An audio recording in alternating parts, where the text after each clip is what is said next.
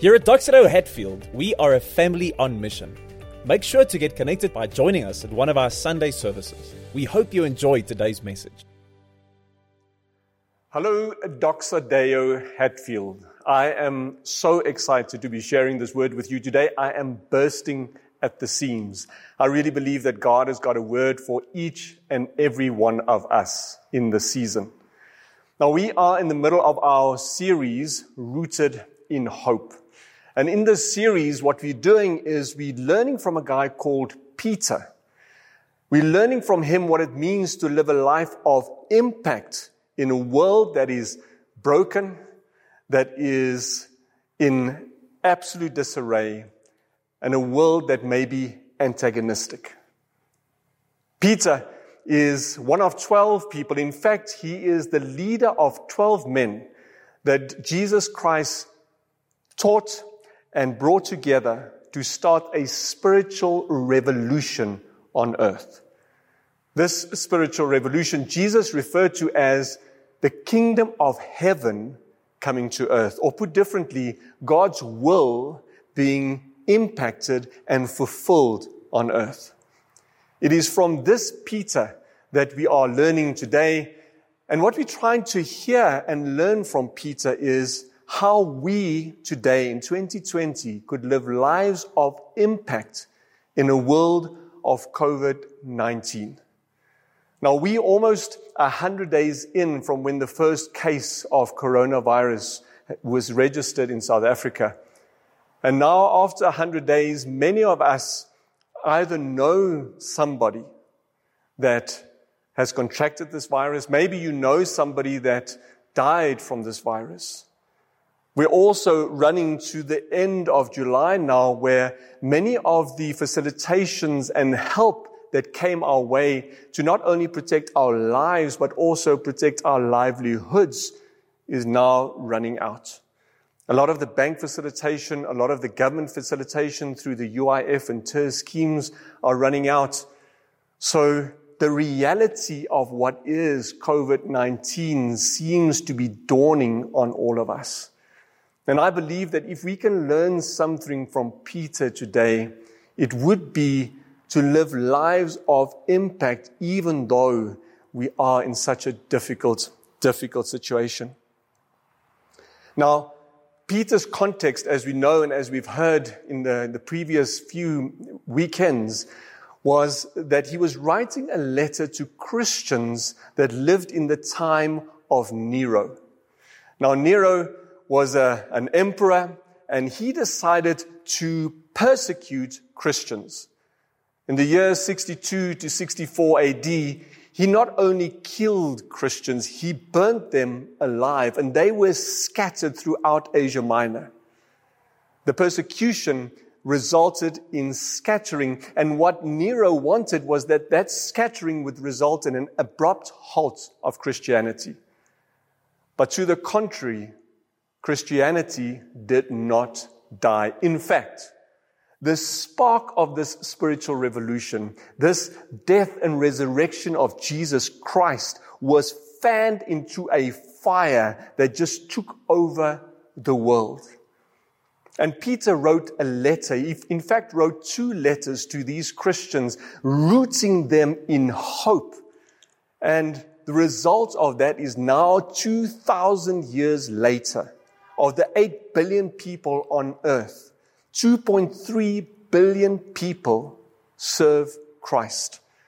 1.9 billion people are Islam, 1.2 billion Hindu, and another 1.1 billion are secularists. There's something about the way that Jesus' followers deal with suffering and pain and trials that changed the world forever. There's something that I think that we can learn today about how Jesus followers, how we can suffer in this COVID-19 in a way that will reset a world that is broken and distraught into something of a new wave, a new flame, a new spiritual revolution. And today we are going to just focus on 3 verses out of 1 Peter. 3 verses that help us to think about what this something is that Jesus' followers have. This something that learn to suffer well. And when I say learn to suffer well, I mean suffer in a way that doesn't take the pain away, but suffer in a way that lets good come from bad things. The 3 focus areas, the 3 points of departure that we're going to look at today is firstly, that we should expect suffering. And because in the Christian faith we know that suffering will come our way, Jesus gave us a framework through the words of Peter in his letter, a framework to suffer through. And if we understand that framework, and if we are able to implement that framework in our lives, that we know that there's a promise that good will come from all suffering. The first point then, as we start our journey together, is that we will suffer. Now, this point is quite intuitive. All of us, in one way, shape, or form, either through this period of 100 days in 2020 or other times of our lives, we know that there's suffering in this world. We've lived it, we felt it, we see it. There are usually 2 strands that will follow suffering. In my life, what I've experienced is sometimes suffering is just so intense and so severe that I am totally overwhelmed by the suffering. Being overwhelmed by suffering many times then incapacitate me. And sometimes in my life, I became the victim. Being overwhelmed by suffering, resulting in being incapacitated and taking on this victim mentality. Other times in my life, I thank God for this. I wasn't overwhelmed by the suffering. However, I was activated through the suffering, and I was able to substitute this victim mentality for a victor mentality. But I have found in these past 100 days that something else happened in our home. It wasn't incapacitating. It wasn't necessarily activating, but it was hugely agitating. Now, just to put you in context of our lives and our house, I've been home now for 90 days. Now, usually in a year, I would spend about 100 days of the 365 days in the year at home. The rest of the time, I would be traveling, I would be working. And now to be part of our home, part of the family unit for 90 days on end, I know that I brought something different and something difficult into our house. I now realize that the temperature levels in our house seem to be rising. And it's not the temperature levels that you can measure with a thermometer, maybe at the forehead or through the ear. It's temperature levels that you more measure by the decibel levels. I mean, something as stupid. The other day, what happened was I got so irritated. I got so frustrated because the kids took my chips.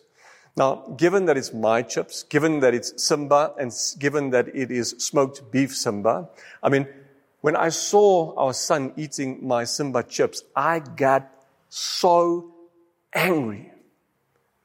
And I realized that something was happening in my spirit, a way of suffering or dealing with pain that I didn't really know how to handle. During that time, I read an article in the Harvard Business Review. Now, this article really caught my eye because it was entitled, "That Discomfort You Are Feeling is Grief." The discomfort that you are feeling is grief. Your irritation at the Simba chips being eaten might be grief. And in this article, they quote David Kessler. Now, David Kessler is the co-author of the book that spoke about the 5 stages of loss. And they spoke to David Kessler, asking him questions about lockdown and what it does to families and to people. And after reading that article, I sat around the table with our family, with our kids and my wife, and I said to them, listen, I think we need to say to each other that there's something in your life because of this lockdown period that you might have lost. Let's just share this with each other. The little one, Miko, he's not so little anymore. He's 12 years old. He very quickly said, I'm losing my last year at primary school. I'm in grade 7. I'm supposed to be in the main pack, and now I can't even eat a Big Mac. And I'm working just on computers at home. I'm losing out on being a grade 7. Our other son, Andreas, he's 22. He's in his last full year of studying full-time at university. And he just said, I'm losing out on this last year of having some free time before I have to start working. I'm losing time. I was planning on doing my hobbies. I was planning to spend time with my girlfriend. Nina, our 15-year-old, just said, Daddy, I did not sign up for homeschooling. I miss my friends. Something in me, I realized that there's something else that I'm missing. And David Kessler gave me a word or a phrase to describe it. He calls it anticipatory loss. You see, what I experienced in my being is that I'm anticipating the loss that is still to hit South Africa. I'm anticipating the unemployment. I'm anticipating the loss of livelihoods. And that was part of what was agitating my being. David Kessler makes a further point, and he said that we the first generation that has feelings about our feelings.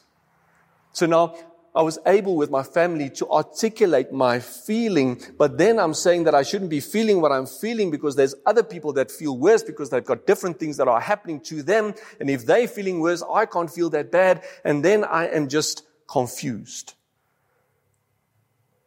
But the point is that each and every one of us in this COVID-19 scenario, in the rest of your life, in the years to come, years that the history books will write about, we've lost something. There's a sense of suffering. And that is what Peter writes about when he writes in 1 Peter 4, verse 12, when he says, Dear friends, don't be surprised when the fiery ordeal comes among you to test you, as if something unusual were happening to you. Peter is so right. I've experienced it. I've experienced it in my own being. I've experienced it in my house. We will suffer.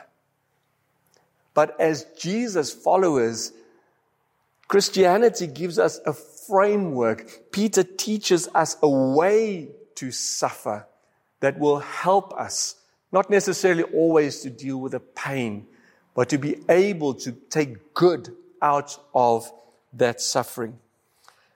Now, in order to flip into that next point, maybe just to share a little bit about my life. Now, in my story, the first time that I realized what suffering was, when I really felt it in my being, was I was probably about 3-4 years old. And I remember so clearly we were at a drive-in movie. Now, many of you that are listening might not know what a drive-through movie is. It means that I'm slightly older than you are. So what we used to do, and being one of 5 children, that was the only way that we could watch movies, is there was maybe on Menland's roof a big theater screen, probably 2 or 3 times the size of an IMAX screen. And what you would do is you would drive to the movies in your car, and you would park there, tune your radio, your own stereo radio, into the channel that would give you the sound for the movie, and you'd be able to watch at least 2 movies. Now, the drive-in had 2 great benefits. So if you were dating, that was a great way to go and watch a movie. And the other benefit is that it didn't cost these extortionate amounts just to buy, food at the movies. So I remember the very first movie that we ever went to see was the movie called Jesus of Nazareth. Now, as a 3-4-year-old little boy, I remember sitting in the car watching these scenes of Jesus being crucified. These horrific scenes, and I remember seeing him suffer, and I remember seeing him just struggling with the pain. I remember people hitting him and screaming at him. And I remember crying. And I remember when he died, I knew that he died. My father had taught us that he died for our sin. But I remember when he died, I knew that that would be a time, for the first time in eternity, that he would be removed from the presence of his Father. And I put my little 4-year-old head under this pillow and I cried. My framework for dealing with suffering was guilt and fear. The first experience of suffering just gave me such a sense of guilt, and I thought, Jesus, I won't ever be able to repay this debt that you saved me from. Maybe your framework for suffering came from a different place. Maybe you weren't as lucky as I was to only experience suffering at the age of 4. Or experience suffering projected on a screen far, far away. Maybe you experienced suffering at an early age in your life, and maybe very personally. Maybe you lost someone. Maybe someone stole your innocence. Maybe you're fighting an illness. Maybe you are reeling from a broken promise, from a divorce. Maybe you're braving abuse. Maybe you're coming to terms with losing someone or something that was just so dear to you. I don't know where you are at this point in your life. But what I know is that whatever suffering you have created a framework in your life, a framework that might be incapacitating you in suffering, because that's the way that you now come at suffering. But what Peter wants to teach us today is that God wants to give us a different frame of mind, a different way of suffering. You see, I had to take my framework of dealing with suffering, and I had to do something different with it. And if you ask me now, do I still have a framework of guilt and suffering and fear when I think about pain? My answer is no. My answer is no, because I know who I am in the identity and the identification with Jesus Christ. Because that movie that I saw, the thing that I saw that Jesus died for me, now I know that He's done something so amazing in my life. He changed my identity, and He's changed my identity forever, and He did that through the mechanism of love. Love as a framework of dealing with suffering. And it's not just any love. It's a love that the Bible refers to as agape love. It is a love that's got many different dimensions, but it is a love that gives without wanting to receive anything. God gives us a framework of love to deal with suffering. There are 3 dimensions to this love. The first dimension of this love is that it is truth. It speaks truth in all circumstances. It doesn't sprinkle little Christian dust on something. It speaks truth, and it speaks truth in you and my life, that we are sinners. It not only speaks truth, it also speaks justice. And the justice reality is that the only way that we could be saved from the penalty of sin being death was that somebody had to die. And then the word of love that is spoken is the word of grace. The grace that Jesus Christ came to earth. The grace that Jesus Christ died for you and me, and that we are reconciled with Him. I am a new person. I am a new person because of what Jesus Christ did for me, and His love gives me a framework to deal with the suffering that will come my way. And that's what Peter writes about when he writes in 1 Peter 4 verse 13. He says this, instead, rejoice. Rejoice as you share in the suffering of Christ, because so that you may also rejoice with great joy when His glory is revealed. Aren't these amazing words? I mean, this phrase is the whole framework that Jesus gives us to deal with suffering. He says that you identify with Christ, with what Christ has done for you on the cross, with that act of love that will change your identity and your life forever. And as you identify, as you get reconciled to God through what Jesus does, you become aligned with Him in everything that you do in this world. You become aligned with His world through your life. The spiritual revolution will start as the kingdom of heaven is established through your life. And as you are walking in your purpose and in the will of God, you know that you will have suffering. Why? Because you become the number one enemy of the number one enemy, because you are identifying with Jesus Christ. But what we know out of the scripture, what Peter teaches us, is that that will never result in you being ripped away from that love that freed you in the first instance. Peter promises here in these last words when he says, you will have rejoicing with great joy when His glory is revealed. So it doesn't matter what happens in your life. It doesn't matter whether you get hurt. It doesn't even matter if you lose your life, heaven forbid. But even if you lose your life, there is a promise of eternity that is waiting for you and I if we chose Jesus and aligned our lives to Him. We will suffer.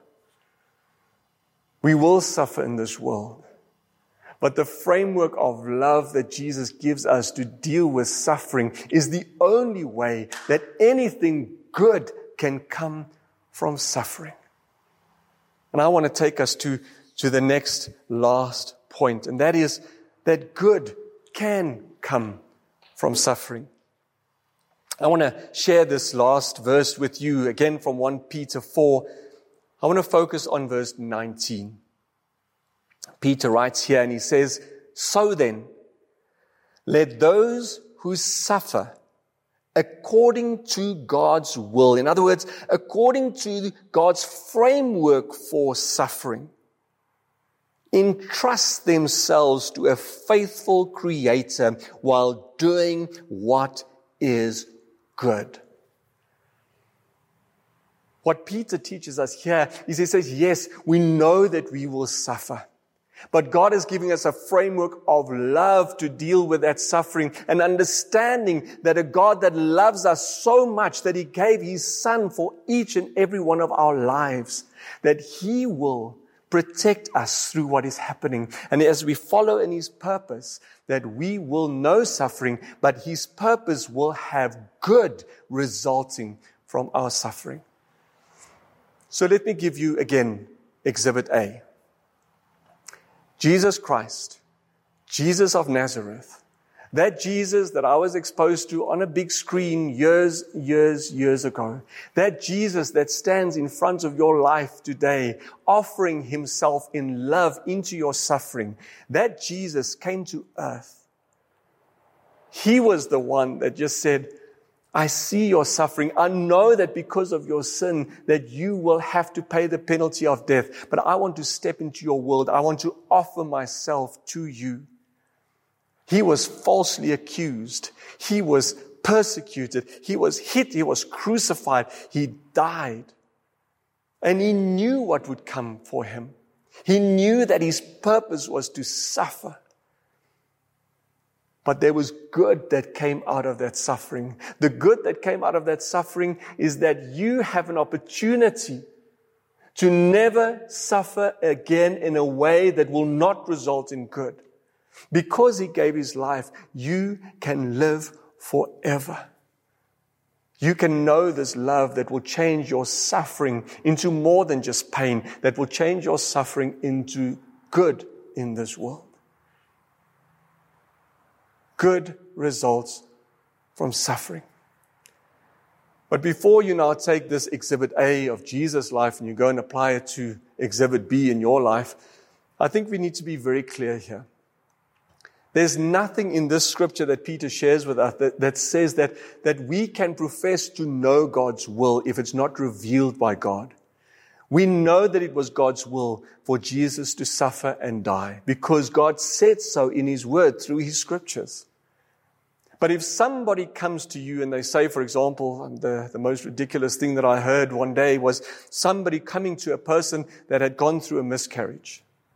A Christian person saying to this distraught woman that, listen, God's reason for your miscarriage was that He protected you and or your child from suffering or from sin. I mean, if somebody comes to you professing to know of the will of God, you can probably tell them to go away. But what we do know and what we can glean from this scripture is that when suffering happens, that we can see good results and we can see bad results and we can trust God with the rest. Let me give you Exhibit B. My wife, Blada, at the age of 32, lost her husband, her first husband, in a car accident.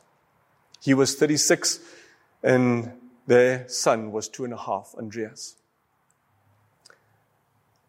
His life touched so many people. The horrible, horrible result of his death was that Blada and Andreas was left with shattered lives. People whose lives he touched were just so angry. They were just so horrified. This is a guy that just loved his wife, loved his son, loved life, loved nature. That was a horrible result. A result from that was that years later, Blada and I would meet. Blada and Andreas's pain would be nurtured in some way in a relationship with me as my broken promises that I experienced in my life were healed in our relationships. And from that joy, from that relationship, Miko and Nina were joined into a good result. I've said so many times to Andreas, I don't know why your father passed away. I don't know why God did this. I can see the bad results. I can see the good results of our relationship. But you know what? I trust God with the rest. I trust God with the rest. I want to close our time together by sharing with you a word that I truly believe God wants to minister into your life and into your household today. I believe that there's a word of truth that He wants to deposit into your being today. What I want to do is, if you wouldn't mind, if I can invite you to close your eyes as I share this word that I really believe comes from God, straight from His mouth, through mine, into the place that you are at the moment. If you would, close your eyes as I share this word from God, I believe, with you. My child, I see you today. Is your framework for suffering resulting in selfishness, self-righteousness, screaming at your family, hurting your family, drinking too much, spending too much? Peter is inviting you today. He is encouraging you today to adopt God's framework for suffering. This framework does not promise to take away the pain. However, this framework is based on the understanding that love enfolds you in your time of deepest need, your deepest sorrows, your deepest anguish. and understanding that this love has prepared an eternal life for you. Through this framework of suffering, people's lives may change because your life gives them a framework for suffering so that it is different to what they are used to. Your life in this time may bring change to your world. In any other frame of suffering, it is just a sheer waste of time and tears. Will you trust your life? Will you entrust your life, the life of your children, the life of your spouse, and everyone that you care for, to me, the faithful Creator? And will that trust result in you being able to do good works, works of love, works that changes the world around you? You will find that this trust will override the incapacity that follows loss. This trust will activate you. And when you activate it, your world will change forever. Amen.